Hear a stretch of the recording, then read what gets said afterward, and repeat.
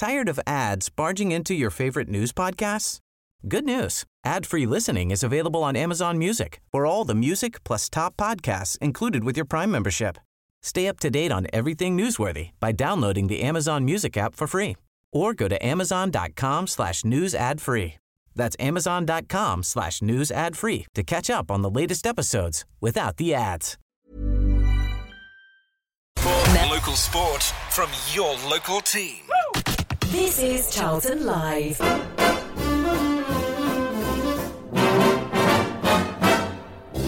the red robin comes bobbing along, there'll be no more sobbing when he starts throbbing his old sweet song. Wake up, you sleepyhead, get up, get out of bed, cheer up, the sun is red, live, love and be happy. What if I be blue? Now I'm walking through fields of flowers. Rain may glisten, but still I listen for hours and hours.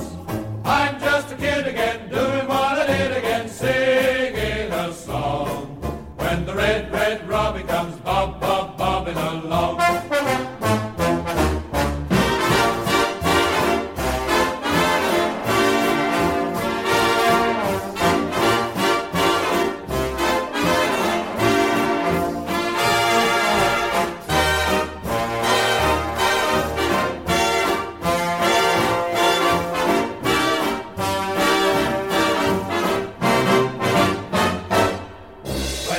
Red robin comes bobbing along.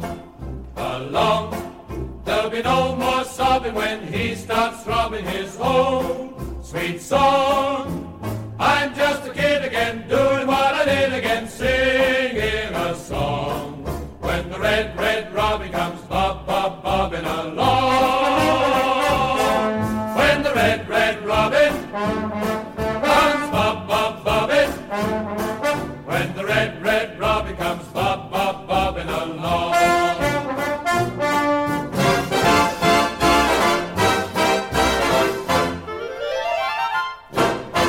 Well, it was football for a fiver yesterday, but somehow I still feel shortchanged. Welcome to Charlton Live.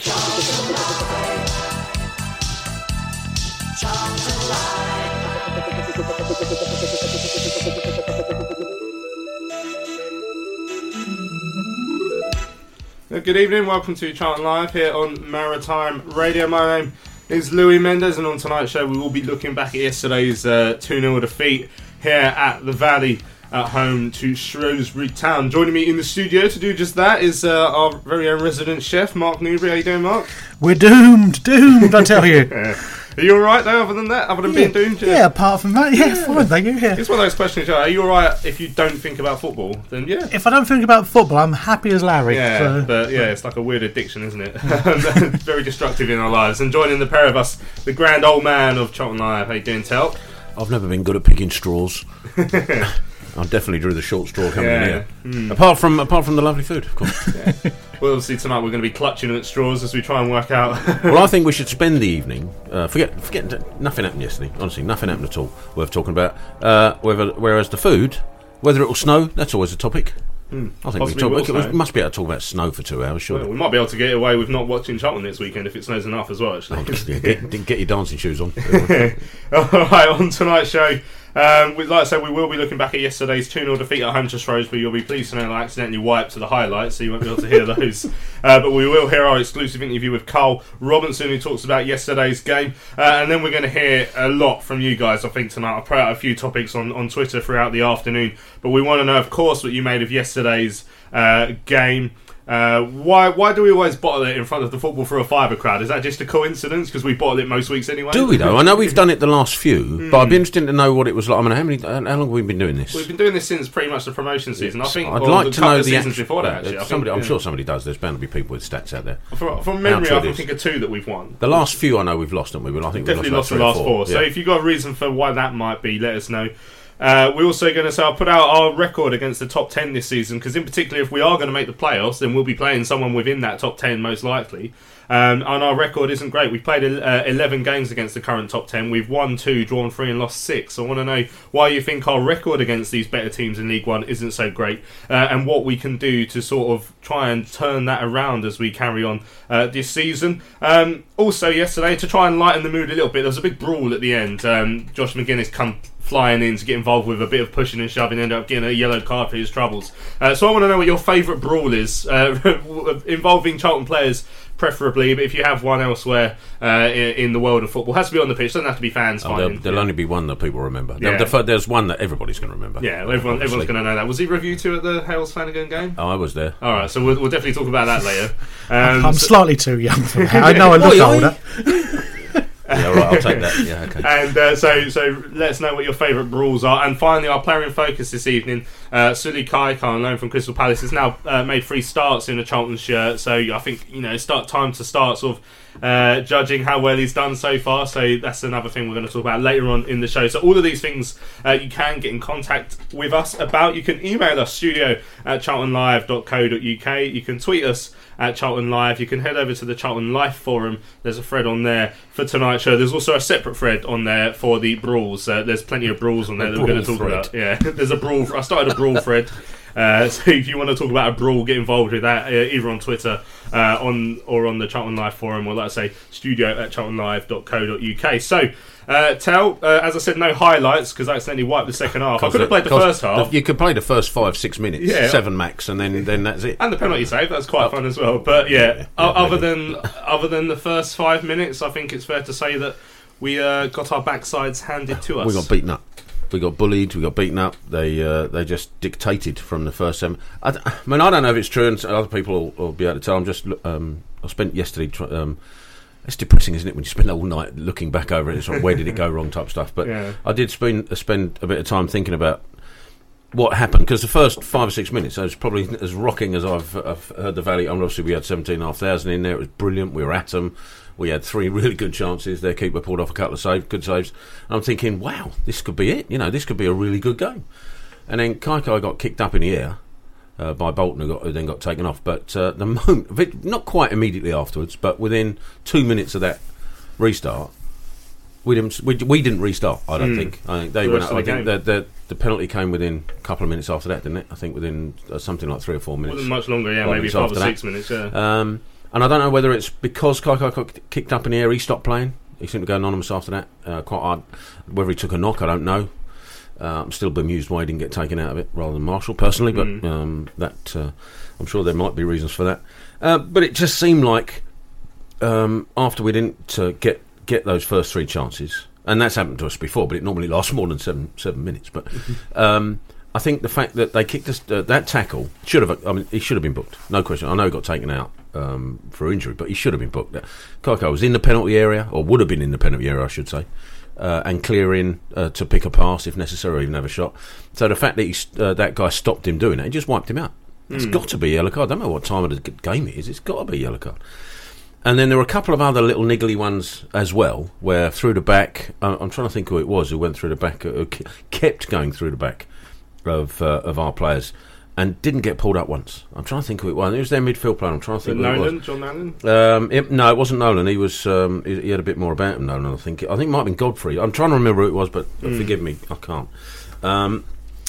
But he never got pulled once. Rodman was quite a little niggly little player as well. And the referee just kept letting them get away with it for the first quarter of an hour. And I think once they got that penalty, all right, they missed it. And you're thinking then, when they missed it, this is our chance. We've got to be up for this now. I mean, it was how we missed that second header. I'll never know, by the way. But good enough saving that Amos stayed big, so got his legs to it, which is what a keeper's supposed to do, I suppose. But you'd think after that would lift us and maybe deflate them a bit. But it almost seemed to have the opposite effect. They just kept coming at us, wouldn't let us settle.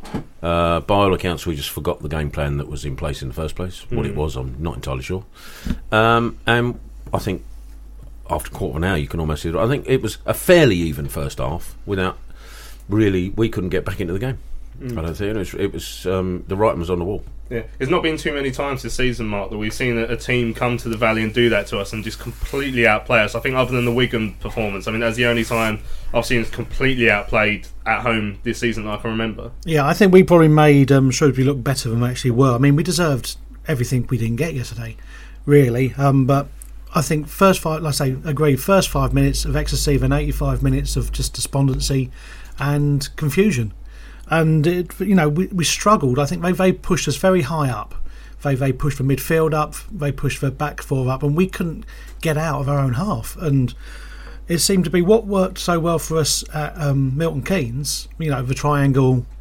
It just didn't work. And I've got a feeling that Aribo didn't really have anyone to mark, and he looked a little lost sometimes, just being behind Josh and thinking he didn't know where to go. And I think if that doesn't work, I mean, the manager's got to see he wasn't really doing much in the first half and change it. I'm going to ask a question. I don't know if you found it strange.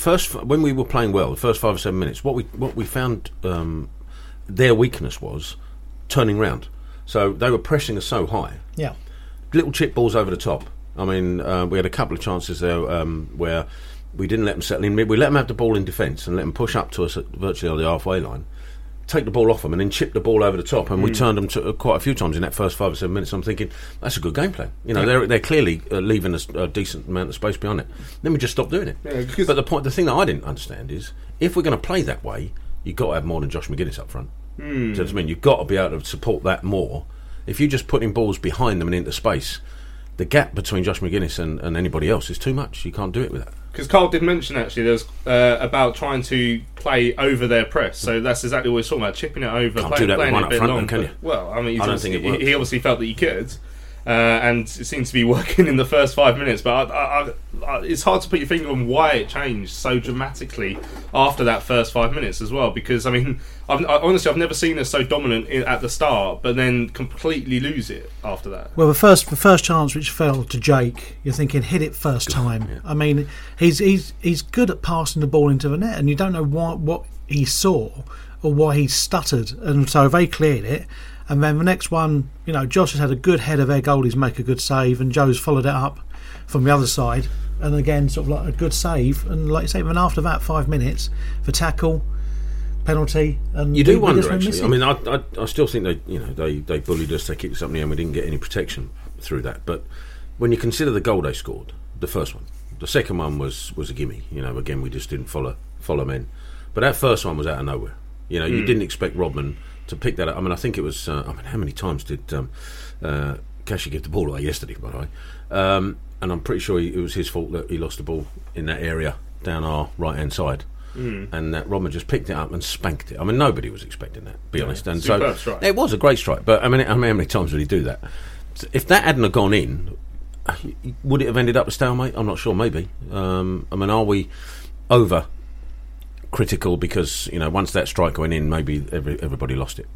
Yeah, I mean, because you'd expect a much better reaction from us as well, but the reaction never came. I mean, in fairness, the reaction to how the game turned after the first 10 minutes never came. We never reacted to the way that they started to outplay us. No, we never saw anything in that. Even after that first 10 minutes, we never saw anything that made me think. At half time, I remember saying, Shrewsbury had been much the better side, and I think no one would have seen any different to that. No, I mean, to go in at half time 0-0, I mean, thanks to a penalty save, I think was quite amazing, really. But when it came out, you're thinking, right, second half, maybe he's organised them better, maybe he's got them to do something. And second half, you're thinking, only one team came out in that second half, and it wasn't us. Is that about character? I don't know. I mean, we haven't got, really, when you think about it, we got some good players. Don't get me wrong. We got, and I'd question anybody to say, if you looked at our players, you'd put them in. I think most other teams would have most of our players. I'm not talking about the lone players, by the way, Kakai and Gyro, by the way, but. What we haven't got is that steel. That horrible player you want in midfield. We had Danny Hollins back in the day, when we were in this league and lost it. We haven't got that style of player, I don't think. Well, you'd expect Cashy to be there. He's a combative midfielder at times. He gives the ball away a bit. We saw yesterday, but he doesn't mind a challenge. Forster-Caskey likes to get back as well, but they certainly didn't seem to be doing much of it yesterday. They were bullied in that central midfield. Cashy tends to spend his time patrolling in front of our back four. And sort of therefore, I mean, that's not an exclusive statement, by the way. He does get her out, but I thought Danny Hollins was much more forward thinking. Not forward thinking, that's the wrong phrase, but he tackled further up the pitch than I think Cashy does. What did you make of the team news before the start of the game? So obviously we saw Jason Pearce coming back in his first start since mid-December in place of Patrick Bauer. Now, you know, I'm a big fan of Jason, but I think it very much felt like his first start since mid-December yesterday. It did, yeah. He looked fresh, and he didn't look to his normal standard. I can understand, obviously, with Paddy being out last week, getting a hit to the backside, why he wasn't going to come back in. But you know, we've seen other players who've been out injured come straight back into the team. You know, maybe it would have been better to start with Bauer, but I don't think the end result would have been any different. But I think sometimes Bauer's got a touch more about dribbling the ball forward and then passing it. I think Pearce, he's looking for a pass, look for sideways. He's not going to take it to the halfway line. He didn't look to his normal standard yesterday, Pearce. I mean, there's not one of them who can hold their hands up and I'd say, agree with that. I I think if Jason Pearce was going to pick a game to come back in, he wouldn't have picked that one because you know, Morris, I think it was, wasn't it? Their centre forward, good player, really good hold up player, big, physical, strong, and he gave Jason Pearce a tough game. I think he would have eaten Bauer alive, personally.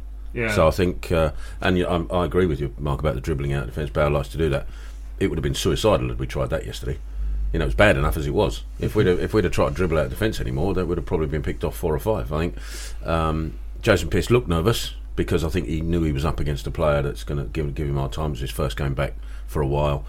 Yeah, it was a baptism of fire for him, but I still would have put him in first as opposed to Paddy. And I like Paddy, don't get me wrong, but I think we'd have been eaten alive yesterday at back 4 if he'd have been played. The other change, of course, was Marshall coming back in with Ben Reeves returning to the bench. Now, I had a couple of people tweeting me during the game that they felt that Reeves should have kept his place yesterday. I mean, did you think that?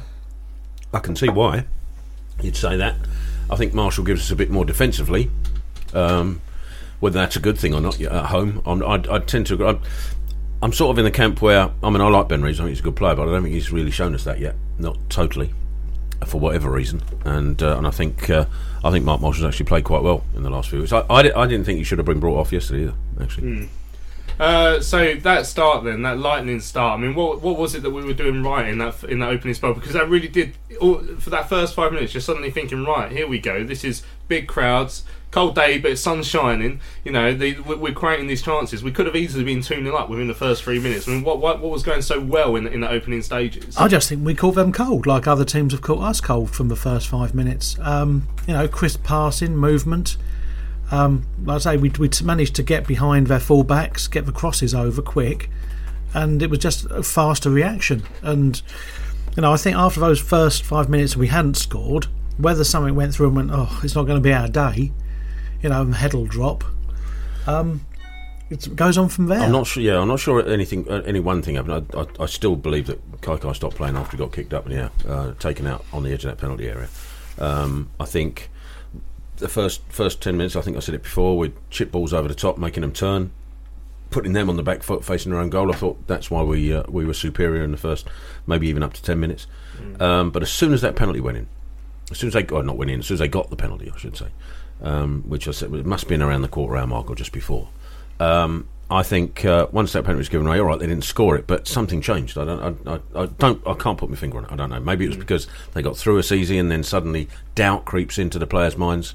You know, oh, hold on, that thing we were doing in the first 7 minutes isn't working now. Let's go back to the way we normally play, sideways football, trying to work it random, and that absolutely didn't work. Yeah, the penalty came on 17 minutes now. Now I'm going to have to take everyone else's word for it, because I was actually on air at the time, so I wasn't looking at the pitch. But apparently, sounds like there was some sort of handball in the build-up, but as play continued, having watched the replay, it did look like a bit of a stone wall after Konza's hauled Nolan down. I think it was a penalty, actually. I mean, I couldn't see the handball in as much as that the player who supposedly handballed, which I think actually might have been Nolan. Yeah.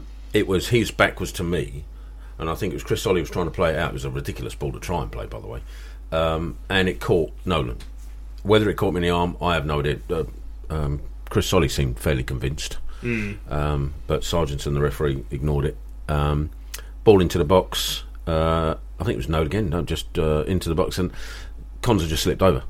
And as soon as Konsa starts slipping, no one's going to play for it. You just know he is. And I think he was their best player all game, actually. Yeah, certainly one of them who seemed to run the game. They're quite a bit of, especially down their right hand side. I felt that a couple of players down there seem to get involved quite a lot. Now it's very rare we actually see a penalty saved by a Charlton goalkeeper. It feels like, but we got that luck yesterday, and then I'm not going to say it was the best penalty ever. It was a decent save. Amos did what he had to do, and then the defence did. Again, they got into the place to try and put him off with the rebound, and as you said earlier, how we missed that header that came off the crossbar. I think it might have been Forster-Kasky who was the man back there putting him off. So you've got to give him credit for that. But yeah, he should have scored that. Yeah. I mean, I don't think it was a good penalty. It was down the middle, and Amos just kept his legs there. Yeah, and looked it up in here. Yeah, but just the way when you get sort of like a pick me up like that, like a penalty save, you do then expect that will be the fillip to lift the crowd and then to lift the team again. But that's it. But leaders on the pitch. We've said before. You had Piercy back, and Solly's supposed to be the captain. There was nothing there, and it did honestly feel just flat. And Kakai just doesn't. I know he got clobbered, but he doesn't like to defend, and so he's not helping back at all. And so they were going down that side and seemed to be overloading Jay sometimes, and they've obviously looked, and we've conceded a few crosses from that side recently, so they've obviously seen that as a weakness of us and thinking they're not going to get the help. And I don't know what it is with Kakai, whether he thinks he's too good for us, or you're thinking he played for Shrewsbury last year, didn't he? So he could have something to prove against them, but he just didn't look up for it. And I'd have whipped him off at half time. Kai is our player in focus. If you want to have your say on his performances so far, we've had some mixed reviews so far.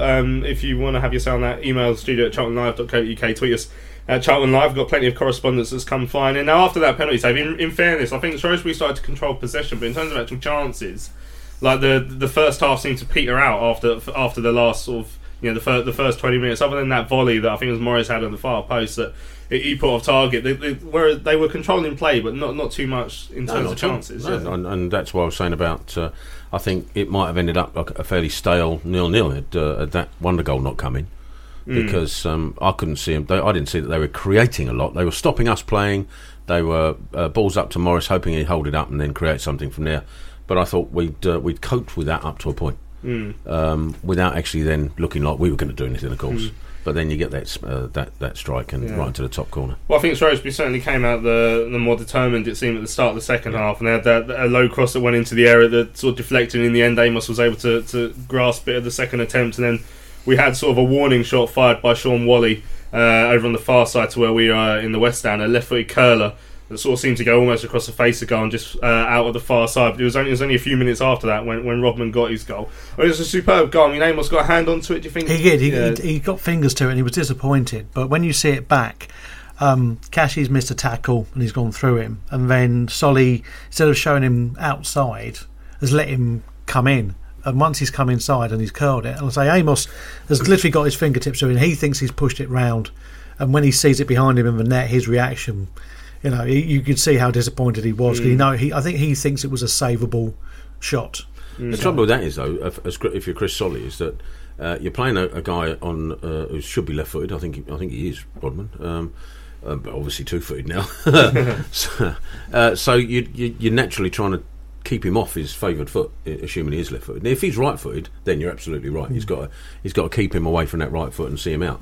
But as a right back against a left winger, you normally want to show him inside, because that's not normally his better foot, so he can't do that sort of thing. Clearly, that was wrong. Well, Red and White CAFC has just tweeted in saying Solly was backing off for the first goal and he invited the shot. I mean, did you feel that? If you remember, I agree with that. But a lot of the time, if you, I always remember Alan Kirbyshire always used to say it as well. If you restrict the opposition to 25-yard shots, hopeful punts, I think you used to call them, then you're doing your job, because how many of them will actually go in? Now this one did, smacked it at the top corner, but 9 times out of 10 they end up the back of the covered end or going out for a throw in, or do you know what I mean? So but it's virtually identical to the Scunthorpe away, their first goal. No, that's a good point. and almost exactly the same position, right at the corner of that area, and these guys come in, bump, top corner. Yeah, no, you're right. And it's a carbon copy. And when you concede carbon copy goals, that's when you've got to look at, right, what are we doing wrong? But that should. But I agree with you, by the way. But is that? I don't think that's Chris Solly's job. I mean, Chris Solly's job is to usher them inside, and then it's your midfield who take over. But obviously, Cash had just gone through and was still true. on his backside, so no one else has come across. That's the point.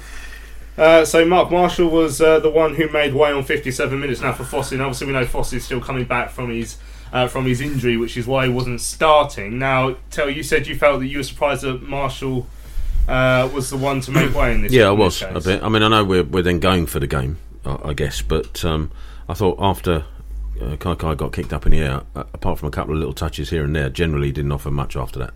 As I say, whether it was an injury or whether it's mental, I don't know, but I'd have taken Kai off. I've got to be honest. Yeah, Mark, yep. Did you so agree? Like I say, I'd have taken him off at half time. Yeah. I think he'd lost interest in the game. Yeah. I mean, we all pretty much had, but he was the one.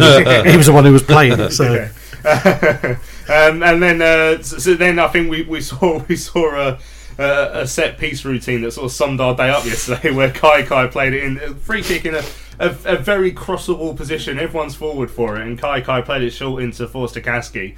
And the flick, I mean, Jake's just put too much on it, and Kai can't make it, and it's rolled straight out for a goal kick, and that sort of summed up the lack of ideas we were almost forward. expecting a Tannoy to go wah, wah, wah, because it was that time. Yeah. Your chin hits the floor and you think, yep, that's the day. Yeah, worth every penny of that £5 that was. And it wasn't much longer after that second goal's gone in. And it's funny because we conceded to Kieran Agard's header from a corner last week against Milton Keynes. It's definitely a weakness for us. Cole came out and said after, it's funny that because we don't actually concede too many from set pieces, but done it again now. I think we are susceptible to that a lot, I think. And it might not be from set pieces, but not following runners into the box, especially into the 6-yard.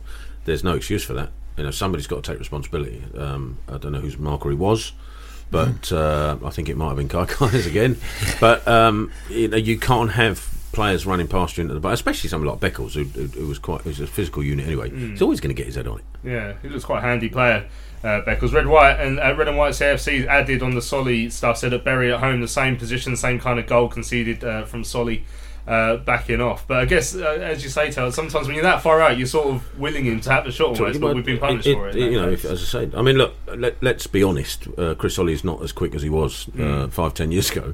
So he's got to diving in and then trying to catch him up. If they skip past him, is not something he's going to be able to do anymore. I still think he's one of our...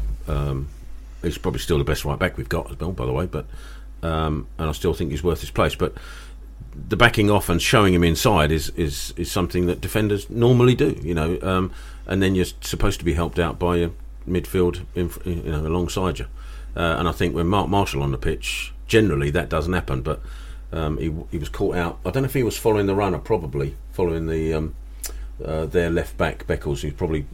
I'm trying to remember the image in my head of because Mark Marshall normally doubles up on anybody down that. He wasn't that far. Right side. No, he was behind him still. Yeah, he was because I think they'd expected Cashy to get the ball because the way Cashy slid in, because it's gone underneath him, and by the time he's got the ball and gone inside, Marshall's about 6-7 yards behind him. Yeah. So yeah, I mean I get the maybe Chris Solly if he doesn't back off and he tries to take the tackle and this guy skips around him, then he's being criticised as well. But a combination perhaps of all three. So after that second goal's gone in, Carl tries pretty much his last throw of the dice. De Silva coming off and a Jose coming on in a move that we sort of reshuffled the pack then, and then some people I think did Aribo sort of end up at... Well, Aribo went to left back, but yeah. he looked lost there. He'd made a couple of tackles earlier on. He managed to recover back, but they knew there was a gap there because he was just being drawn in. And luckily, he's got long old legs and he could get his toe on it. I mean, De Silva went off, I presume, because he was injured. Not really for it. It was any kind of. He was seen in a boot. After. Yeah. So we can work out who was going to go across there. We thought, well, possibly Solly will go to the right. Or we go to a 3 at the back. I thought 3 at the back when I first saw it. But you're losing 2-0, going to 3, and they were going at us. I don't think it would have made much odds to it. But a Jose when it came on, I actually didn't think did too badly. He got back into the penalty area. It was a bit of a sticky moment where we fell over on the ball, but he's getting back and he's tracking back, and I'm thinking that's what you want to see. He looks like he's put a bit of timber on. I know I can't speak, I can't talk about that, but I'm thinking I like Jose, and I just so want him to sort of like try and turn it around and do well. So, and sticking Zaro on for... I mean, the ball didn't go out, so Zaro was stood there for about 6 minutes. Yeah, we've got him ready. Just hopping around. So he didn't really get as much time as he's had as well. Yeah, because then we did have that horrible little spell, actually, where Shrewsbury had 2 or 3 good chances in the free kick that come back to Nolan that we was off target with. The one that fell to Wally about 6 yards out, and like a Wally, he volleyed it wide. And then, as you mentioned, the ball into the area where Charlton made an absolute meal of clearing it, including Nicky Jose standing on it and pretty much falling over. But we survived that horrible little spell. The last 5 minutes, other than the bundle, where that was I watched it back. I mean, Kashi went through the back of the player. It was a yellow card. All day long, yellow card challenge. Yeah. A few of their players got involved, and then McGuinness ran the length of the pitch, fastest we've seen him move for a little while. Having said that, he wasn't the only one. Their keeper ran from a lot further back than McGuinness to get involved. The only thing I will say is it seemed like, other than the Shrewsbury players were sort of shouting at Kashi, but it was fairly calm until McGuinness came in and piled through him, and then started a bit of a set too, and he was rightly put. But you're right to say there was others who came in as well. Kashi, their keeper Rodman, who was giving it large, could have been as well. It's the fact that he only booked McGuinness is a nonsense for me, because if I can understand it booking McGuinness, don't get me wrong, because you come from that far, you're aggravating the incident. You should be, fine. Their keeper come from miles away, and I could see his face from. Because Carl grabbed one of their players. Carl was stopping Rodman getting involved, because Rodman was going to take out McGuinness. But it's funny if you see Ben turn round, and when it all kicks off, and just watch Ben just look at it all and just turn around, just shake his head and have a drink and go, I'm not getting involved in that, because we're like going, look, their keeper's getting in, pile in, Ben. So surely if McGuinness is booked, and I understand he's been booked, at least their keeper should have been, at least. But I think fair punishment would have been to call the game off and overturn the result. That's the only absolutely, yeah. Final whistle, boos, probably as expected after a disappointed performance yesterday. Now, obviously, we need to put this in context. So, I think that's our second defeat in 8 games now. If you take the run longer, I think we've only won 5 out of our last 18. So, short termism, the form isn't awful. If you take it to the last 20 games or so, obviously we had quite a big, difficult run in there. We're still we're now outside the playoffs again, just outside, 2 games in hand. We need to put this result into some sort of context. As disappointing as the performance and frustrating as it was yesterday, luckily, because there's other teams having horrible runs as well, we're still in the playoff race, but we desperately need to bounce back and improve. We do, yeah. But I mean, in that run, we've only won 1 of 6, haven't we, in the last 6? So we have got to start putting wins together, no question about it. And otherwise, even the playoff dream's going to disappear. Wimbledon, the trouble with Wimbledon, we should be knocking out away, no problem at all. We turn up, we beat, and we go away. We know that's not going to happen because it's Wimbledon and the history and everything. It's their cup final, you know it. At their place, and that's going to be a really tough game. They're going to try and beat us up as well. We've got to be strong characters next week, and anything like yesterday's showing, and we won't win that one either. No. So actually, the last 6, 1-2, drawn 2, lost 2, scored 9, conceded 9, got 8 points. There we go. So that's a pretty level, sort of middling form, isn't it? Yeah, that's a pretty. It's equal all the way along. It's funny. There's a point before yesterday. If our own fault, if the games had finished on 80 minutes, we would have won 6 in a row. Well, that's is that the only positive to come out of yesterday, that we didn't concede a goal after the 90th minute? Yeah, I said that because Shrewsbury have got a habit. They scored 20-something% of their goals in the last 10 minutes again. So we stopped that. We've gotten over the last minute hoodoo again, 2 weeks in a row. Unfortunately, we the previous 80 minutes we conceded twice in. So there you go. Right, Carl Robinson.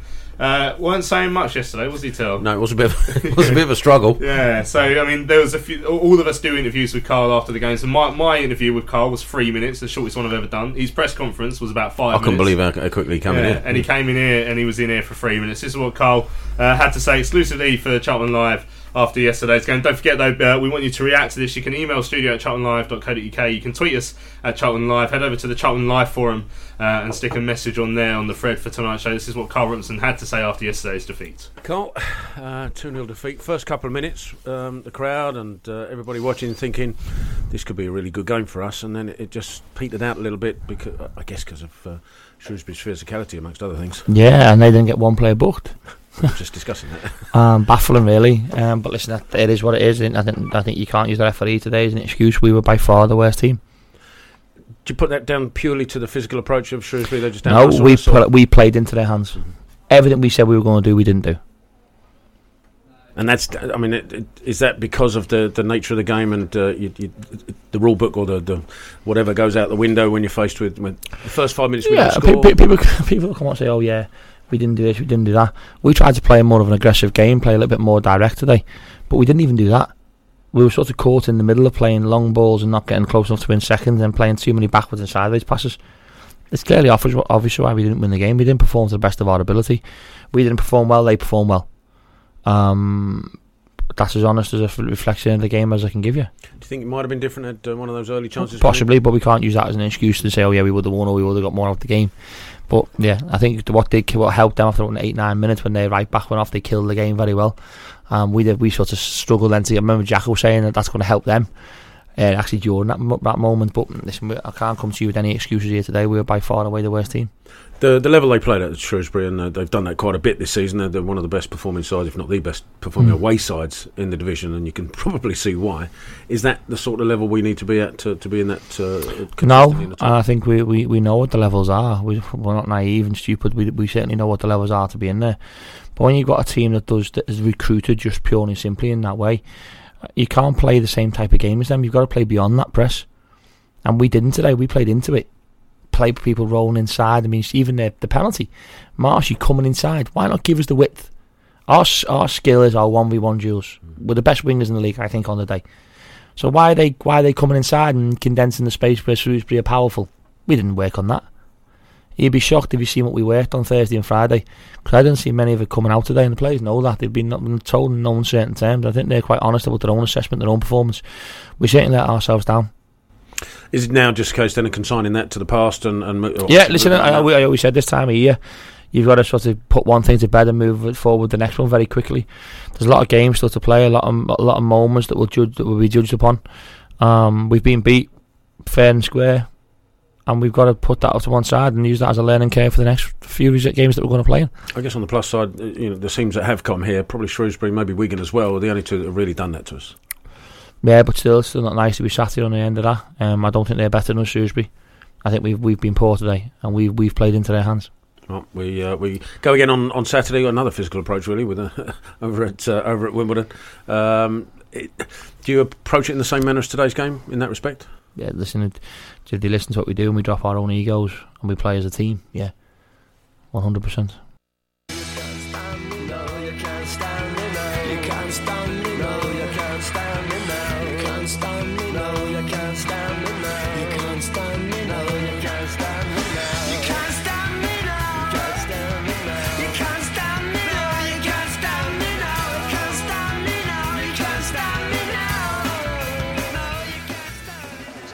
By Jada Silva, and now forced to Kasky, looking to whip the ball in, and he does, and it's a really dangerous ball all the way across, and it's in there, come on! And it's super Josh McGuinness, who has put Charlton 2 goals in front. They've been looking for that second goal. They haven't really had many chances, apart from the Aribo strike early in the second half, but Charlton have doubled their lead.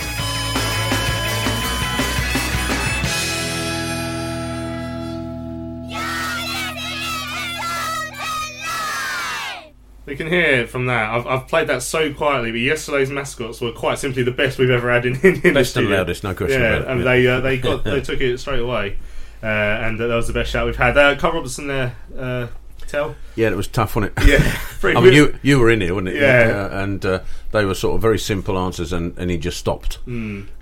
It's not often you find him like that at all. Even after the Bradford game, which was a very disappointing second half, he was really, remember I played it on the show, he was really riled up. He ended up swearing and stuff. But yesterday just was not in the mood to talk. I've got to take responsibility for that, because it's partly my fault that I didn't try and get more out of him. But normally with Carl, you just set him off with a couple of questions, and he'll answer the questions even before you ask him. You know, he's away and gone, and you just sit back and watch it happen. But yesterday, he clearly was angry, upset. I don't know, call it what you will, but didn't particularly want to answer any questions at all. It talked about the game plan not being utilised how it should have been. He said, we everything that we were going to do, we didn't do. So, do you think there was some frustration from him there? He felt that what he'd asked the players to do didn't happen? Possibly, but I think that might be a little bit too simplistic. I think Mark said it earlier on. If that is the case, and it changes so early on, because we're talking about after 15 minutes, by the sounds of it, everything changed after the penalty. Then you should have enough time to be able to sort that out, or at least tell the players, right, why have you stopped doing that? Start doing that again. But I think it's a bit more than that. I think it's, as I say, that explanation is probably a little bit too simplistic. I think for want of a better word, I think we might have bottled it yesterday, and we just weren't physically strong enough against the team that beat us up. But we didn't just stop in the second half. We stopped in the first half. And you think yourself, a good 25 minutes plus. Yeah. So why, in the half time, did he not throw a cup, make a sub, get the subs out warming up straight away, say, right, you stay out here and warm up, and give that intent. I mean, their subs warmed up, ours didn't. And you think to yourself, that if I'm a player and I don't see anyone warming up, I'm thinking, well, I'm pretty much safe. I'm not going to get you. Was chuffing cold though. Yeah. So I just wonder if when I started my petition a couple of weeks ago to have games end after 85 minutes, maybe they thought there was a decimal point in there and they just stopped playing after 8.5 minutes. Freddie reacting to that interview said it doesn't sound like he really has answers after listening to that. Didn't make clear specifically where we went wrong or where we should improve. And James Moynihan said Robbo moans they didn't do what they worked on Thursday and Friday. What's he doing at the side to change that? He should be bellowing in their ears to sort it out. I mean, well, maybe you got to start thinking he might have known from very early on that he didn't have anything either on the bench or out on the pitch that would change it. Maybe he's thinking, well, actually, we're being beaten up here and I've got nothing out there to change that. Yeah, but he'd look behind him and he'd see... I don't agree with that, by the way. He'd see Fossil on the bench. Surely you'd expect him to come on and make a difference. I don't think he wanted to put Fossil on, though, because when you consider, I don't think he was due to be even on the bench yesterday. So, because they did, he said you don't want to rush him and then him be out for 4 or 5 weeks.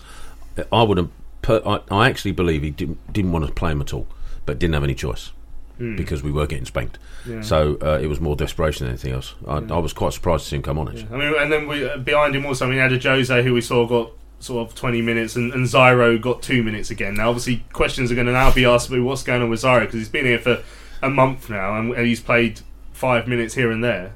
Yeah, it was lauded, wasn't he? You can't, what can you say? Because we haven't seen him enough. We haven't seen him enough to form an opinion of how good or bad he is, and that's disappointing. Obviously they see him in training, and maybe don't think that he can offer any different. But we don't know that.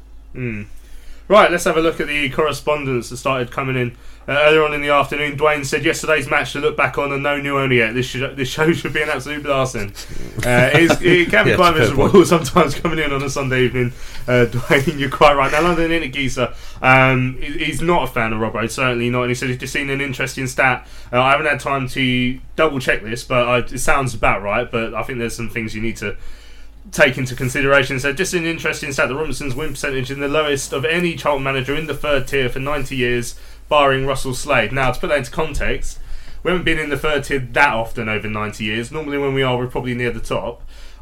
Already better, and he's also better than Russell Slade. So, I mean, to put that into context, it's not like he's our worst manager for 90 years, but, and we are in the top 10. You can easily forget that, but people are going to get frustrated that with the squad we're not higher. We're not challenging for the top 2, I guess. Do you know, I think, and I agree with that, by the way, and I understand Mike London in it. Mike is not a fan. I get that as well, and sometimes I share his opinion 100%. But the thing with our squad is, I think if you look at it, and I've said many times, even from the beginning of the season, if we play well, there shouldn't be a team that lives with us. Maybe Wigan aside, but there shouldn't be too many teams that can live with us when we're playing well. The problem with that is, then you've got teams who are clever, you've got managers who are clever, and you've got teams that can stop you doing that. And that's what teams are doing to us. They're stopping us doing what we're good at. And what we haven't got is the ability to mix it up a little bit. We've got a great squad, we've got some fantastic players, and I think I mentioned it earlier, what we haven't got is scruffy, dirty players. Players who can get stuck in, players who you're not going to mess with, players that stop them playing as well. And can handle it. Put it this way, you just get the feeling if Danny Hollins was in the centre of that brawl towards, and I've mentioned him twice, and he's not me relation or anything. You get the feeling that brawl might not have happened because he'd have had somebody around the throat by then.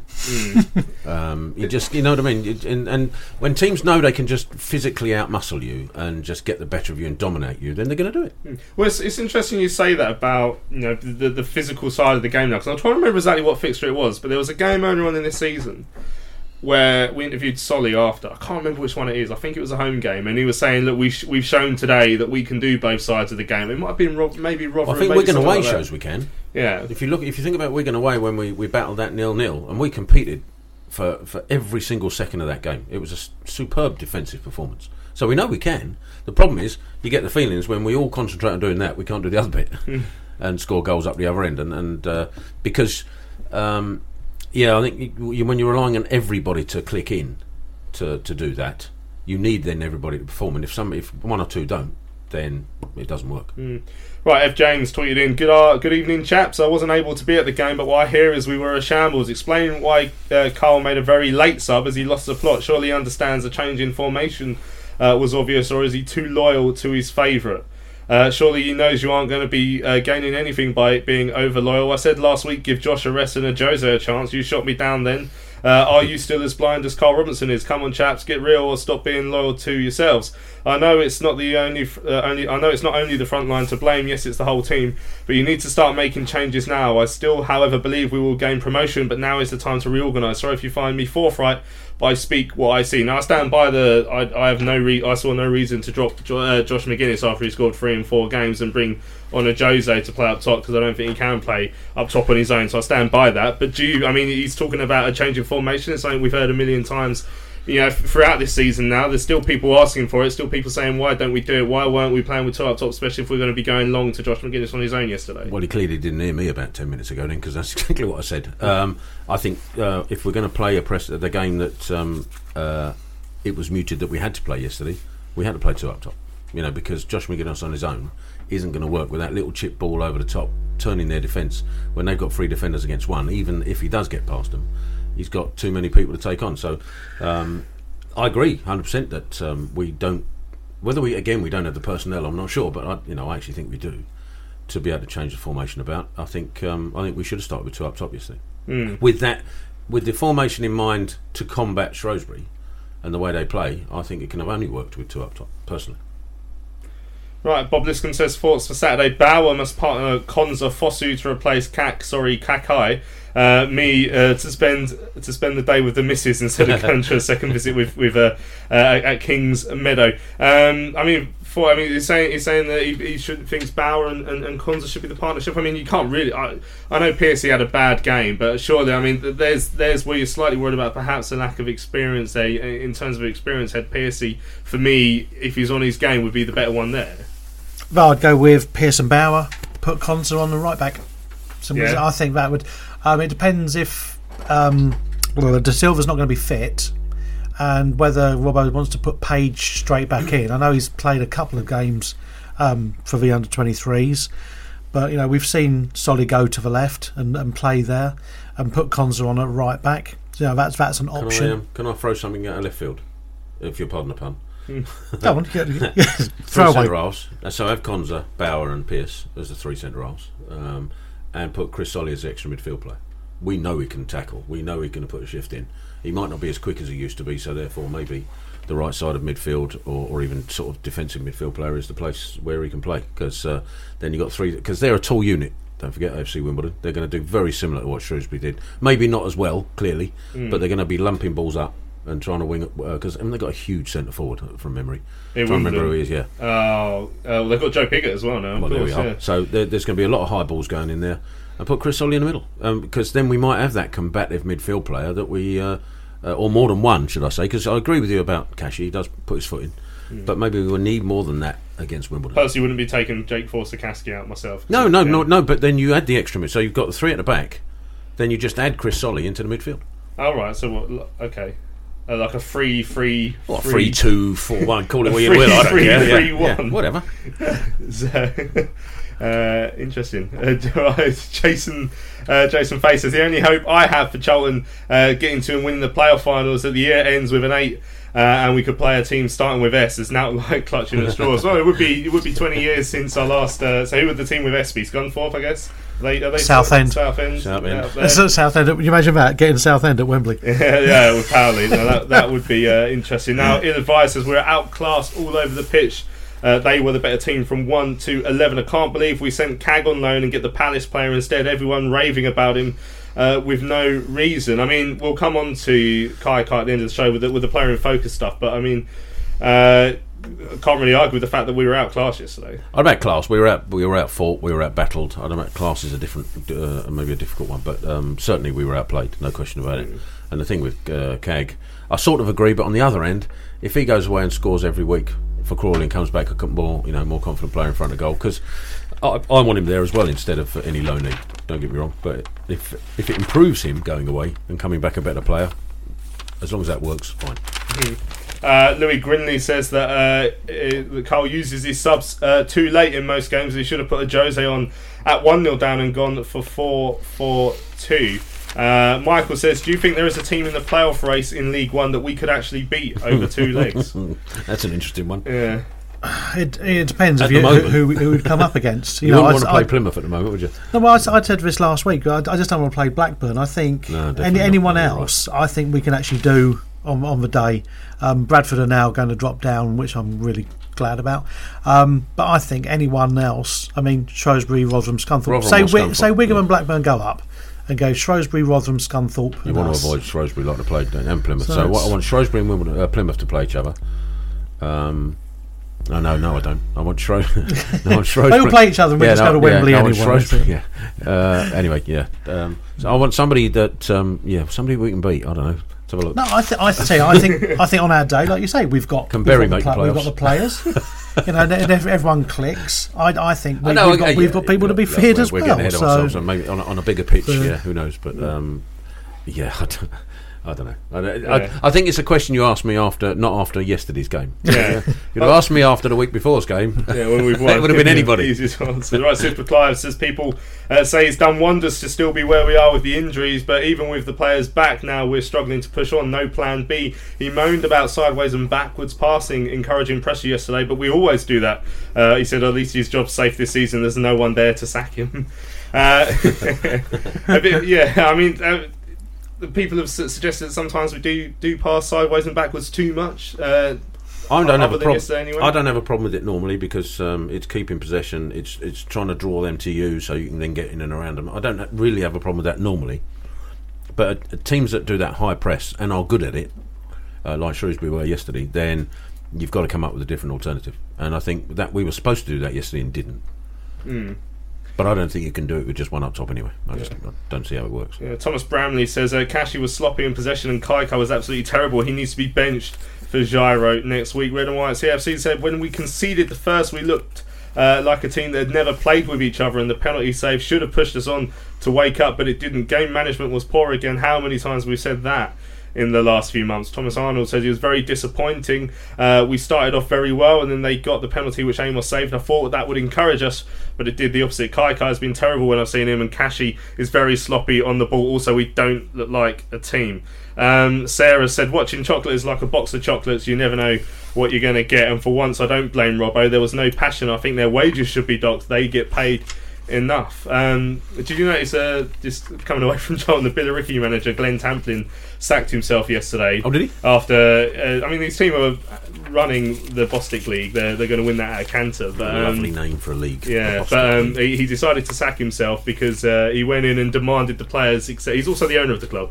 Demanded the players take a docked week's wages because they got knocked out of the trophy and they got knocked out of another competition or lost another game during the week, and didn't happen, so he sacked himself. Hold on, so he owns the club. Yep. Sacked himself. Yep. Did he, after an extensive search, rehire himself half an hour later. Well, no, funny enough, he's put his assistant manager... After interviewing 23 minutes. He's put his assistant manager in charge and made himself the assistant manager, which is pretty much how it's always been anyway, because he's a still man. Does he play in their team as well? No, I'm sure he wishes he could. Just wonder if he pulled himself off at half time. And the physio. John Taylor says we have to realise we're not good enough. Shrewsbury are head and shoulders above, are better than us, and their ability and desire showed. If we do make the playoffs, and I don't believe we will, we won't come close to winning them. Freddie saying it's great to hear you back on the show there, Tel, which is nice. That's very kind, Freddie. Yeah, James said our play is always too slow, backwards and sideways. The only way we play, we need to drive forward more. We have the pace and the skill to hurt sides, but we don't use it. We need to catch.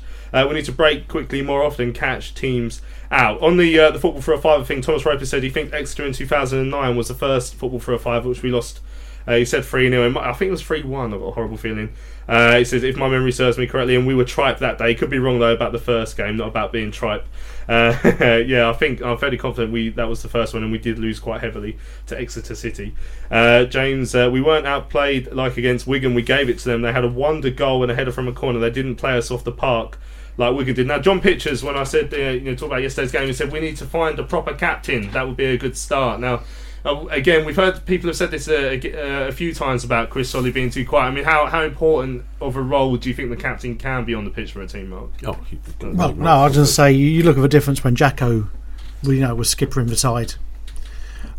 You'd hear him at corners, you hear him attacking, organising the whole game, vocal.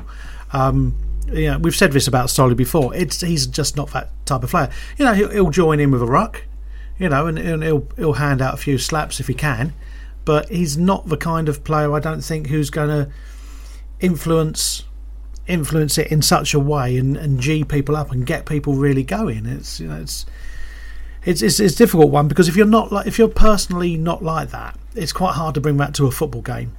I mean, it's difficult. If people have played football to whatever level, whether you played in a park, there's always someone on a pitch who's always shouting and moaning and getting the ball, and there's always people who just get on with playing, and Solly's gets on with playing. So, I mean, I don't know whether he's captain because of longevity and because he's been here the longest, or whether Carl thinks he is actually the most suitable player to be skipper. It's a difficult one to call, because we've seen when he's not been in the team, we've had various skippers and in different games. I think Jake skippered, Cashy skippered, Paddy skippered.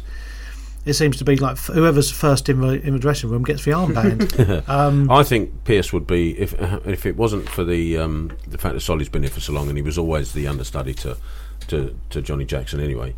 I think Jason Pearce would be the captain now, and I'd actually make. I've got a feeling he said he put himself forward last year. Yeah, I think he did. Yeah, and he understood. I mean, he did the commentary for us on one of the under-18 games, I think, or the under-23. I can't remember which, but anyway now. But he said at the time, he'd love to be captain, but he understands Jacko and Chris Solly would be ahead of him because of their association with the club. Like Freddie said, that Shrewsbury were so well drilled and organised from the north upper. You're blessed with a good view in terms of shape. They moved as a unit, and it felt like they had 20 men. They got around that much together. We looked clueless, lost in a set of boys against men. It was disappointing, which is probably fair to say. James again said that Jose was wasted yesterday. He's a goal scorer. We needed a goal. So another one saying he should have come on earlier. Chris said lots of times Amos long kicked it to Josh to head or flick on with no one remotely near him. So frustrating. I guess that ties in quite nicely with what you've been saying about if you're going to play long, then you've got. If you're going to play that style, I think you can't just play one up front. I don't see how it can work. You need support up there. I mean, how many times do you see him? I mean, he didn't win that many headers because they were a good unit. But when he did, Aribo was sometimes close, but more often than not wasn't. And you then want people running into the channels or at least running beyond them. And I think if he'd have brought a Jose on or started him, then that might have worked better. Red and White CFC says when the game is not going to favour, we need to have a plan B. Yesterday he subbed on a Jose, and instead of going up two up front, he played a Jose as a 10. Why didn't he go 4-4-2 we were chasing the game. Now, on the debate about captains, Mike Tyson, London Inner Geezer says, I was captain of Thomas More FC for 6 years. I was always screaming and always shouting. And he hasn't stopped. No, he said we got relegated 4 times during that time. So it's just screaming and shouting's not enough. Right. Screaming was the only thing he was good at. Let's have a very quick break here on Charlton Live. Still got plenty of emails to get through. Also, we're going to try and discuss why our record against the top 10 of League One is so bad. We're also going to talk about our favourite brawls that have happened with Charlton players.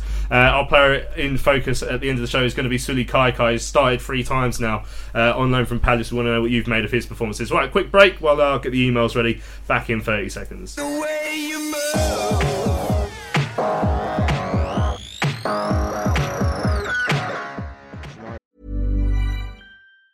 Say hello to a new era of mental health care. Cerebral is here to help you achieve your mental wellness goals with professional therapy and medication management support. 100% online. You'll experience the all-new Cerebral Way, an innovative approach to mental wellness designed around you. You'll get a personalized treatment plan from a therapist, prescriber, or both in a safe and judgment-free space. Your Cerebral therapist or prescriber will outline a customized plan with clear milestones along the way, so you can get to feeling your best. With Cerebral, you're not alone in your mental health journey. We're here to empower you to live a fulfilling life. So take that first step towards a brighter future and sign up today at Cerebral.com/podcast and use code ACAST to get 15% off your first month. Offer only valid on monthly plans. Other exclusions may apply. Offer ends July 31st, 2024. See site for details. Millions of people have lost weight with personalized plans from Noom. Like Evan, who can't stand salads and still lost 50 pounds.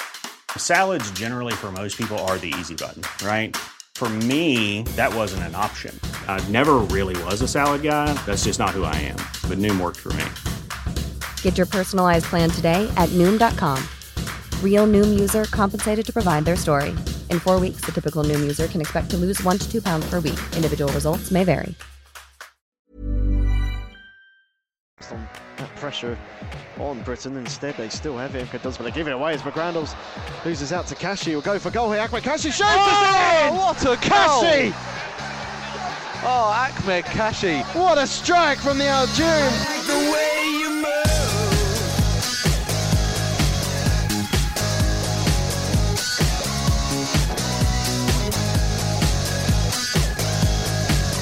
I like the way you move. Welcome back, it's Charlton Live here on Maritime Radio. Another new jingle made for us by Glove Pup there. His choice in music not getting any better, is it? as he ages. But just anyway, Paul.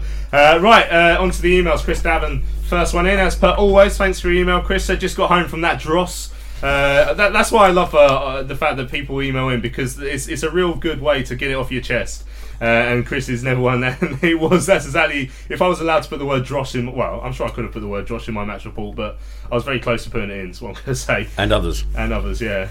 It said first 10 or 15 minutes were okay. Other than that, 75 minutes was complete garbage. Yet again, the fans let Eustace Robinson off the hook. We made Shrewsbury look like Barcelona, completely unacceptable.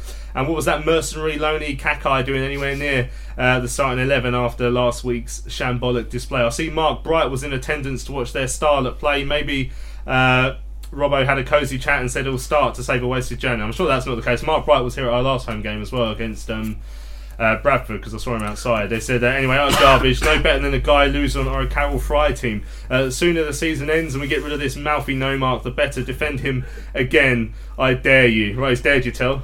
I never did. Why me? I told you we should have played 2 up front. No question about it. Yeah, clearly upset with that performance. I don't think there's much defending that performance you can really do. There is that, yesterday. Right, this one's from Gareth. Says, dear Charlton Live, great show as always. Thanks, Gareth. He says, however, I'm starting to find myself slightly more aggrieved with Robinson and our fellow fans who think the sun shines out of his you-know-what. The man is all style and no substance. We've only won 5 of the last 18 games. That's 5 wins in 18 league games, people. 4 of those were against teams placed in the current relegation spots, with the other one against mid-table Walsall. However, people try and gloss over this. The results don't lie. I beg the studio to please acknowledge that 4 wins in the last 18 league games isn't very good before the defence of Robinson occurs. We need a very open and critical debate about Robinson's tenures at our clubs, the pros and the cons. So let's have that debate now. We've been asked to have it by Gareth. I think, let's start with the cons. Mark, what have you put the cons down to? So far last season and this under Carl Robinson. It was difficult. We started the season, not with a full squad, as we know. Again with players. When it got to November and the injuries started piling up, we went through that terrible run where we couldn't even buy a win, and we couldn't get anything out of it. Okay, the players are coming back now, and everyone thinks, once all the players are back, everything's going to be rosy. You've got to look at it over since August. You can't say, I'm only going to cherry pick the last 10 games. I'm going to cherry pick the last 12 games for stats. I've said this about when we were conceding goals late. You look at it over since August when we started, and look at where we are. Look at how many, like you said last week, it took us to 2 games before the end of the season to get to the points we had now, and we've done it with 10 games to go. That's an improvement. Paraphrase one of our previous CEOs. We've gone better on last season. So I don't get calling for him now. I think if by the end of the season we've dropped down to 11th and 12th, the new owners are in, I think you look at it again. I think getting rid of him now is churlish. If you can't do anything, you can't get any players in. You can say the manager come in with new ideas, but if they don't work, you're just going to be in a worse position. I think you for good or bad, like him or not like him, you stick with him. I think the easiest thing in football is to go 2 or 3 games, go right, sack the manager, get someone else in, as if there's a magic wand, and there isn't. You got to think Bradford brought in Grayson, yeah, and they've just lost 2 out of the last. They drew with us and then lost 2. So and he's an experienced manager who really should have gone to Bradford and turned it round for them, and he hasn't.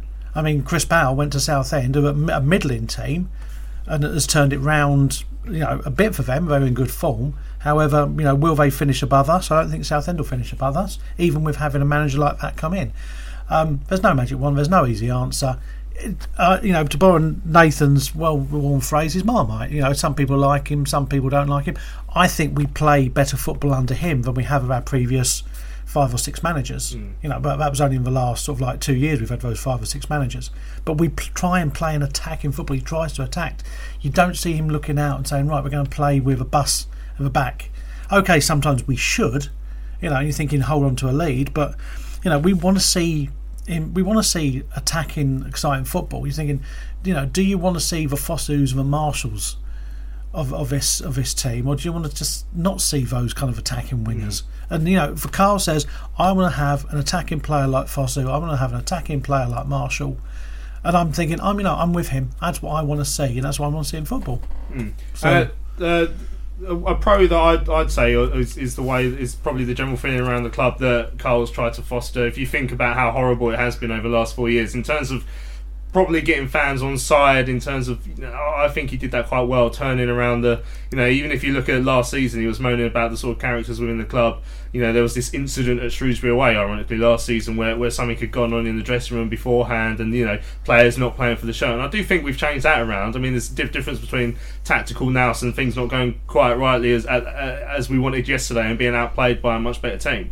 But in terms of the general feeling around the club, I don't think Russell Slade did anything to change that here. He tried, but I think he probably took some things out on the wrong people, and people didn't want to. You have seen, we've got a lot of emails in complaining about fans who have warmed to Carl Robinson, and the fact is we haven't had a manager to warm to over the last few years since Chris Powell. So at least we've got that now. Obviously he winds people up with his ways and his boyish excitableness after games, particularly when we've lost. People don't particularly want to hear it, but at least it's someone that people are at times getting behind this season, which we haven't seen over the last few years, in my opinion.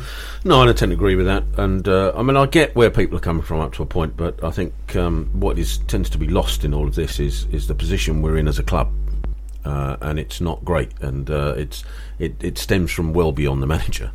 Now, do you think in most other football clubs, when you get to a point where you're heading towards January and you've got a real chance to kick on, having had an abysmal injury record during November, we won 1 game between November and December, but we're still there or thereabouts through picking up some plucky draws, picking up some less than plucky draws, but then we hit January with I think 3 straight wins, and you think any normal club, any club run normally, any club with aspirations, would then think, right, we've got the nucleus here of a decent squad, let's add to it, let's really push on from here. What do? We get in a few loanies and we sell our best player. That's where we are. You know, and much as I get people's frustrations with Carl Robinson at times, and yesterday's a classic example, I wouldn't have played one up top because of the way we had to play. But in terms of where we've been and the managers we've had, a huge improvement on the last 4 years since Chris Bale's gone. You can't argue that it, you know, compared to anybody else we've had. All right, the first year under Jose Riga possibly, but. That was a fire sale, wasn't it? We managed to drag ourselves out of it. But you know, I think I would only really judge somebody like Carl Robinson when he's got the full backing and full support and the ability to do what he actually wants to do, player wise. Tactics, yes, I agree, but you know, we managed to win. I mean, we've won more away games this season than last season. So something's worked, something's different, something's better. Is it perfect? No, of course not. Absolutely not. But you know, let's judge people when everything's moving in the right direction. Right. That was a good email there, Gareth, and it started a good debate in the studio, so thank you very much for that. Right, the next one's in from Phil. Hi guys, yet another awful football for a fiver performance, all but the 5 minutes at the start of the match. We were second best in every department. Robert says Robertson supposedly scouted Shrewsbury on Tuesday. Really? Both Solly and Pearce looked slow and cumbersome. Our midfield didn't turn up and constantly gave the ball away. Our supposedly super quick wingers don't get past anyone, and don't get me started about Big Josh. For me, one of the worst strikers I've ever seen in a Charlton shirt in recent years. Slow touch of a donkey and seems to only win a header when he's got the jump on someone, just too muscle bound. As for Robinson, nice guy, like his enthusiasm, but totally clueless when things are not going his way. I think his days are numbers when new owners take over. The stench of Roland Duchâtelet hangs over this club like a curse until he goes. For me, that's my season done, not going back till he's gone. Great show as always. That's from Phil. And then he just added PS credit to Shrewsbury. They played as a team, no superstars and their managers with a plan. Hope they get promoted. Loved their fans, sung their hearts out, flares and all. That's from Phil. Cheers for that, Phil. Good line there about the stench of Roland Duchâtelet hanging over this club. Stinks around here, doesn't it? At times. Right, next email comes in from Connor.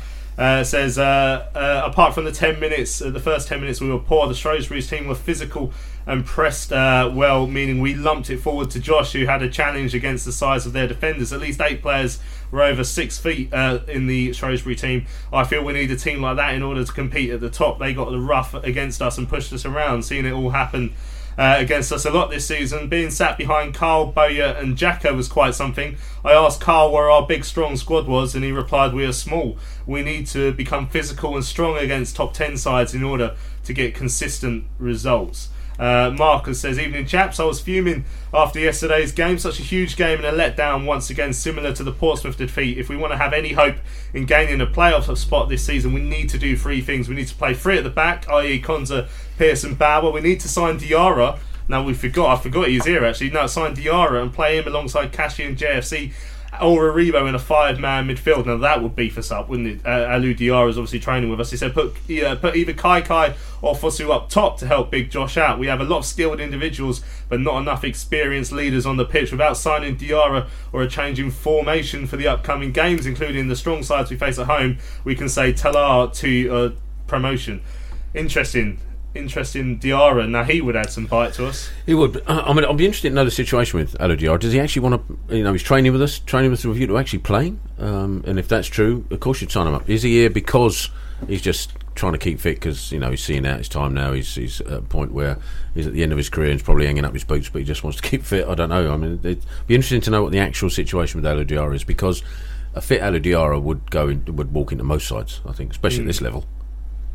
Maybe. I think he gave some quotes to the club website during the week. I think if we like the look of him, I'm certain we could get hold of him for the last few knock-ins of this season. Right, Freddie Wells says, hi guys, I came away from the Valley with a sense of incredible frustration yesterday.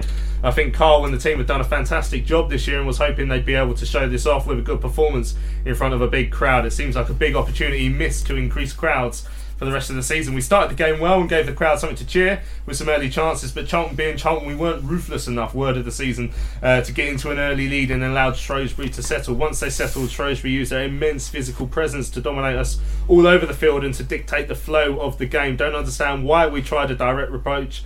It seems that Shrews had giants playing in every position and playing the long ball was what they wanted. Every ball sent up towards the centre-backs was dealt with easily. Conversely, the Shrewsbury number 9 did everything we want McGuinness to do. He held the ball up well and was a nightmare for our centre-backs. They were bullied all afternoon and couldn't beat him in the air. Very disappointed with Pearce, who looked second best all game, and Konza never recovered after conceding the penalty. Similarly, Solly and De Silva couldn't handle the wingers and fullbacks, who gave them a torrid time all afternoon. The midfielders were shocking too. Forster Kasky disappeared from the first whistle. Aribo didn't make the most of his chance in the number 10 role, and Kashi in particular was dreadful. He couldn't pass to a red shirt and gave the ball away carelessly too often. His tackle that sparked the brawl made me think of Rez's red card against Huddersfield. It seemed like he tried to get off early. Kai and Marshall were kept out of the game by the opposition fullbacks and our direct style. We started the game playing the ball wide and putting balls into the box, which was causing the opposition problems. When we stopped doing that, Shrewsbury got into the game and Marshall and Kai spent most of the game running back to their own goal. The only player that came out of this with any credit is Ben Amos, who made a great penalty save, which should have set us on our way to a great result. We can't afford any more performances like this, or we can wave the playoffs goodbye. That's a very concise email there, Freddie. Thanks for that. It's plenty of good points in there, and it's probably fair to go through the entire squad, and this hour none of them stood out as good yesterday, unfortunately, because that was the way it was. Red and White CFC says, I want to see wins, that's the bottom line. We play some good stuff, but Robbo will be judged on results, simple as that, and that's been poor overall. And London League Geezer says, you can't defend Robertson by saying he's better than the last few managers. Big deal, hardly difficult. No, don't get me wrong, I'd agree with that. I was trying to just put things in perspective, that's all. Yeah, right. Right, a couple of tweets coming to my own account as well, actually. Dempsey said, a target man who can't win headers, a defence who apparently don't listen to Carl because they're not meant to pass side to side, plus a winger in Marshall who still hasn't found his strengths in the league versus possibly the best in the league. So let's say saying why it went wrong yesterday. And Ryan Tate says it was gutless, it was spineless, it was pathetic. Solly just lets people go past him now. It needs to be dropped. The two centre halves were pretty poor, as was Joey De Silva. The whole midfield were a disgrace. Big Josh had no service, so you can't really fault him.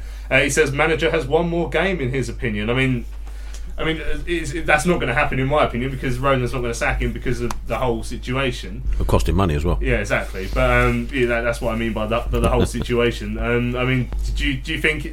Let's say this: under a normal circumstance, do you think Robbo's job would be in question now? We are still just outside the playoffs. We've still got a couple of games in hand. I think probably over the Christmas period. Yeah. It would, I think people were looking then and thinking, in a normal season he'd have probably been gone. But it's not. We're not a normal club, unfortunately, at the moment. But then again, we did. I mean, would normal owners have taken into consideration the amount of injuries we had at the time? Because we were fairly threadbare in that period, weren't we? True. The thing is, I think a lot of owners don't care. Well, that's fairly. You can throw a stick at anyone in the football league now, and you'll hit an owner who doesn't give them. Good point. Give us something. Right, let's have a quick break. I think we're going to quickly do the brawls after this break, because we need to lighten up for a little while. So talk about our favourite fights. I thought you were starting one. Yeah, we can have a quick brawl in the studio during the interval if you want. And then we'll also talk about why our record against the top 10 has been so bad and try and work out why that is. Back in 30 seconds here on Charlton Live.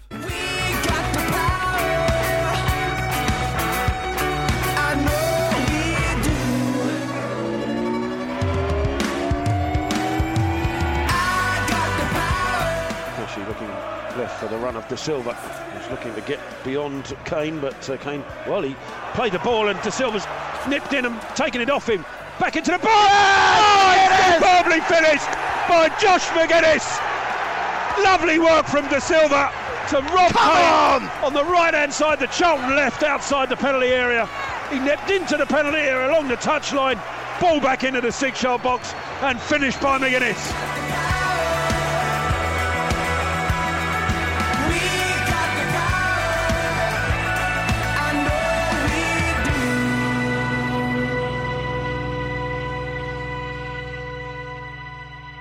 Welcome back to Charlton Live here on Maritime Radio. Mendonca in Asda says, football for a fiver. You're having a laugh. Should be asking for a refund after that shambles. The highlight of the day was the trip to the pub beforehand, which made it bearable. Unlike a certain food chain, it looks like the chickens may be coming home to roost for Mr. Robinson.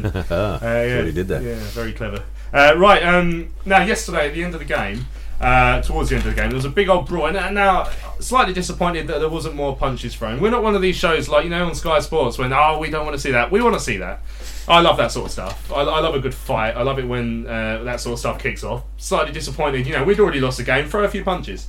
That's my view. So everyone, broadcasters always have to pretend they don't want to see it. It's ruining the game. Blah, blah. That sort of stuff is funny. Now, yesterday's got me thinking, I wonder what everyone's favourite brawl is. Now, obviously, Tel, you mentioned at the top of the show, the most famous one, of course, was when we had two players sent off for brawling with each other. The scuffle between Flanagan and Ailes. Yeah.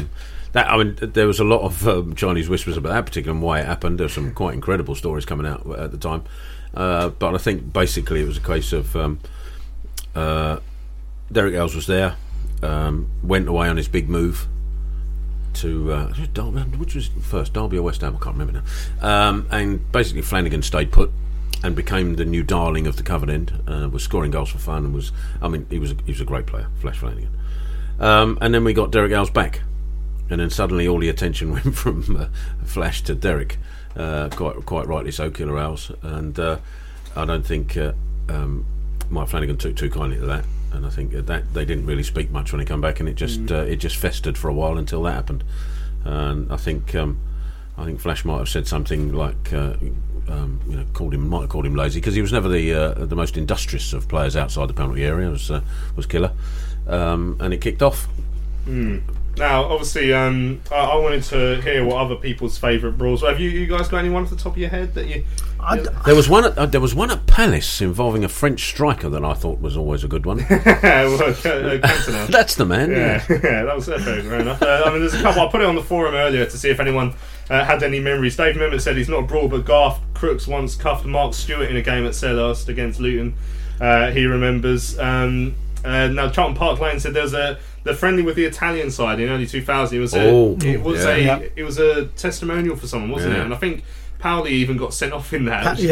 Which and then chasing around. I think it was a really violent. Apparently, in the Anglo-Italian, the away leg. I know I wasn't at it, but that was tasty as well. Carlo got angry that day. Well, cool. What about the Battle of the Bridge? When Cole Leaburn was knocked out and then chased the Chelsea player around saying, "If I ever see you down Lewisham High Street." Carlo very rarely got angry. He was always a better player when he got angry, I always found.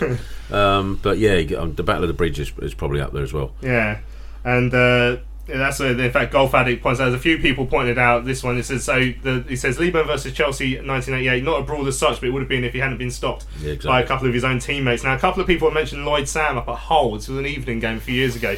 Ended up with Lloyd Sam getting sent off and one of their players as well. Sebo mentioned it as well. He said, I remember the brawl at Hull in 2007 in that evening game where Lloyd Sam was sent off with one of their players. I think it all started because of a tackle. Now, Chris says, do any of you remember the Battle of the Bridge? Cole Leaburn got knocked spark out when he came through. He tried to get retribution, and he said we actually relegated Chelsea that day as well. We did, yes. As well. So there you go. So if you have a favourite brawl, let us know. Studio at charltonlive.co.uk or tweet us at Charlton Live. Try and lighten the mood a little bit, but we've done that now, and we're going to go back onto the miserable stuff. It's strange, lighten the mood by remembering punch-ups. Well, like I said, I've never been one of those broadcasters to pretend that we don't like seeing fans run on the pitch and fights and stuff. I mean, when the game's not going your way and you need something to lift the spirits, sometimes the players getting involved in a big brawl is exactly what you want. Right, now let's dampen the mood again. Our record against the top 10 this season. Now, so I'm talking about the teams that are currently in the top 10. So they may not have been in the top 10 when we played them. Yep. But the current top 10, our record is played 11, won 2, drawn 3 and lost 6. Now, obviously, if you think about the fact that if we do get in the playoffs, we're most likely going to be playing a team that's currently in the top 10. Let's focus on the positive. Who were the two we beat? So the two we won were the 2-0 away win at Rotherham and the 1-0 away win at Bradford. So Rotherham are currently in the top 6, right? Yeah. So that's who we want to face in the semis. And then Bradford to make a late run with us, we meet them in the final. Happy days, we're in. Well, there we go, sorted. Obviously, our record against the top 10 is going to worry us, because that is likely that who we're going to play. Yeah, but you look at it. I think the Blackburn game was pretty much, they said, they were lucky to get away with that. We had played really well, and we're virtually unlucky to lose that 1-2-0. Wigan, to take a point at Wigan when Wigan were flying at home. I think you'd look at that almost as a positive, not as a negative. Oh, we didn't beat Wigan at their place, but I think you take a positive out of that. Plymouth at the start of the season, no one expected Plymouth to be as high as they are now. They're on a terrific run. So it's again, you could pick out virtually any 10 out of that league, and we've probably got a mixed record against them. So as to the top 10 at the moment, so I think you've got to look almost glass half full sometimes at some of these results and go, which one of these games, the Scunthorpe game, the 2 goals they scored were worldies, absolute worldies. And like yesterday, you've got to put your hands up and say, we lost, we didn't actually deserve to win. The other team were better that day. Is it down to one thing in particular? No, it's not. We've won when we've been bad, we've won when we've been good. So not that often this season, but it's... I think you've just got to take everything as it comes. I know you're a great lover of stats and stuff, but I think sometimes it can make you... Millwall say, you haven't beaten us for so many years. We weren't in the same division for, 20-odd seasons with them. So, stats can always be what you make them. Well, if you look at our remaining... We've only got 5 home fixtures left, actually, and now 4 of them are against teams in that top 10 as well, which to add to that, I know you play the game as it lies as such, but there are still better teams to come to the Valley. If you look at our last 4 home games against Plymouth, who, like I said, have jumped into that top 10 recently, and in fact they jumped into the playoffs. We've still got Rotherham, Scunthorpe and Blackburn Rovers to come at home, so that is going to test us. So we need to think how we're going to beat these teams. So I put it out on Twitter earlier saying, what does Carl Robinson need to do in order to improve our record against the top 10? London Init Geezer says resign. Martin says send that garbage Kai back to the filth for start. Absolute garbage. I'd rather be rubbish with Charlton players in the team than with any Palace players in the team. Says we're also too predictable. We need to go 4-4-2 with McGuinness and a Jose at home. Andy Lapata also says that Carl needs to resign. Jason Fay said he needs to have a plan B. He's stubborn, he's tactically inept, and he's full of waffle as well. TFT says Robinson could resign and let someone else have a go. Maybe someone not so obsessed with 4-2-3-1 and didn't look to constantly blame others for their tactical ineptitude and shortcomings. Red and White CFC says 5 wins in 18 games. If the new owners do take over, I think that Robinson won't be here next season. Now James has said at times Robbo's tactics or lack of them has cost us. They apparently do their homework on opposition, but how they will play but doesn't change the way we play. We were rubbish yesterday for me, so was he. We need to sort it out as they need to play for him and action the plan. He says it's so frustrating watching Charlton at the moment. We have the quality, just not the desire on paper. We had the better side yesterday, but you'd have never thought it. We were just average, but we shouldn't be. We have players to be in the top 2. James also adds we don't play with a team. Robbo says they didn't stick to the game plan. He's on the sideline and nothing changed. What did he say at half time? The second half was the same as the last 35 of the first half. They were first to everything yesterday. We can't get in amongst them. He needs to mix it up. We're too easy to read. Same every week. Subs didn't make a difference. Jose is a goal poacher and he played in midfield. Right, Steve Catley says we need to play 2 up front and find a midfielder who puts his foot in, goes forward. Parker, Kinsella, Cousins, etc. Stop the tippy-tappy with 4-2-3-1. Players aren't good enough for that and practice defending crosses into the box. He says other than that we're doing just fine. Fry Fury says he needs to learn to be more pragmatic when it comes to tactics. He can achieve this as he did it against Wigan away. 5 wins in the last 18 games proves it's not working. Forget our early good start. That was 5 months ago. Get into the present. He's lucky to still be here, in my opinion. And Dan Sheed, when asked what we can do to improve our record against the top 10, is we need to go 3-5-2 with an uninjured De Silva and Marshall operating as win-backs. Right, we're going to run out of time. We've still got to do the look back at, the player in focus with Fosu. So we're going to have a quick break here on Charlton Live. When we come back, we're going to do that Fosu player in focus. We showed until the last second a good desire, and they got rewarded for it. So they still, the whole team showed that they really want. Really want. Want, really want.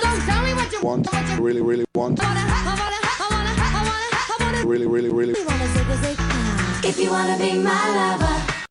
So welcome back. It's Charlton Live. It's of course Kai we're doing the Zapparian Focus. I wasn't focusing ironically there. Hey. And forgot. Now just before we do that, London Geezer talking of Brawl said I remember Hale sent off at Fulham I was just reading that. for laying one of their players out in an FA Cup tie at the Cottage, causing a mass brawl. Can you remember that one? I'm trying to know. I should have been there. Was that the one where Hale's actually scored the winner at Craven Cottage in the FA Cup? If it is, I remember the goal because I was right behind it, but I don't remember the brawl, if I'm honest.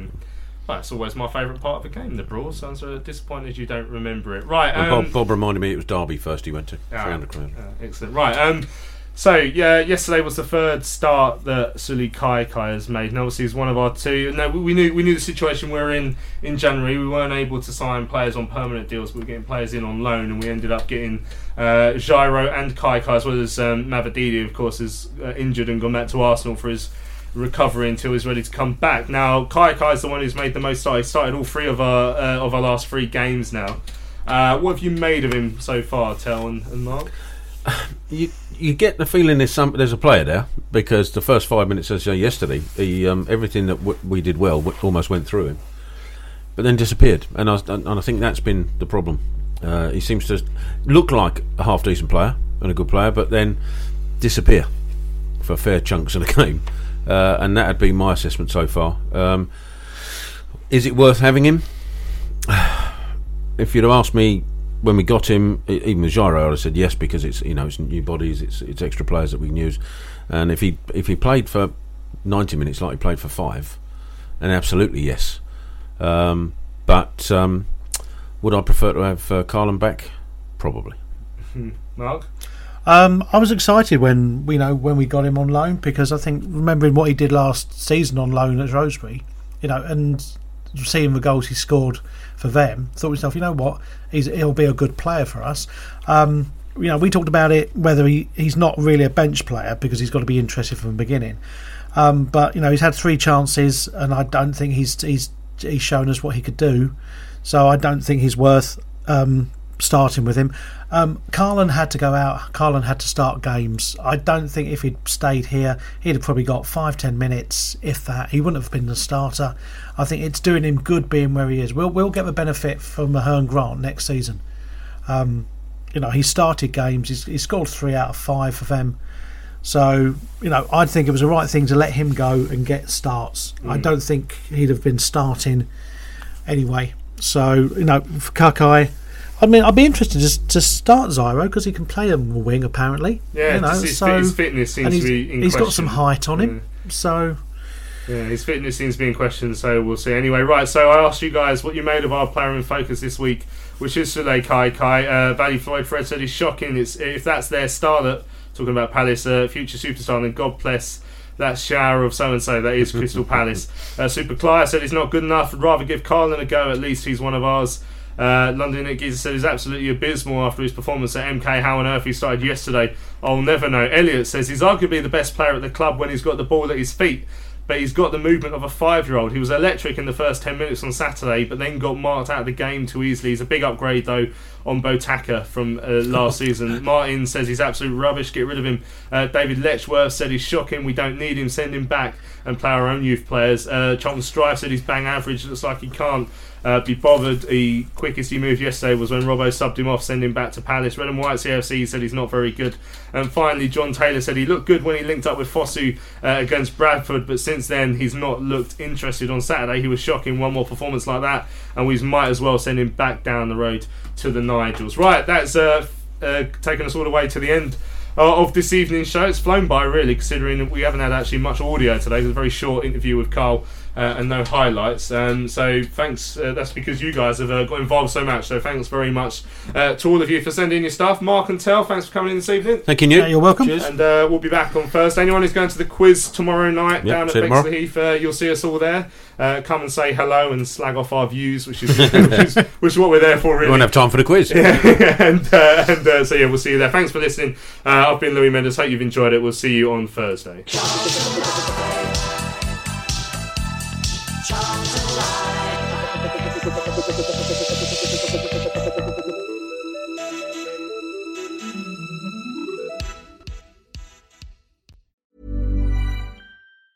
Tired of ads barging into your favorite news podcasts? Good news. Ad-free listening is available on Amazon Music for all the music plus top podcasts included with your Prime membership. Stay up to date on everything newsworthy by downloading the Amazon Music app for free or go to amazon.com/news ad free. That's amazon.com/news ad free to catch up on the latest episodes without the ads.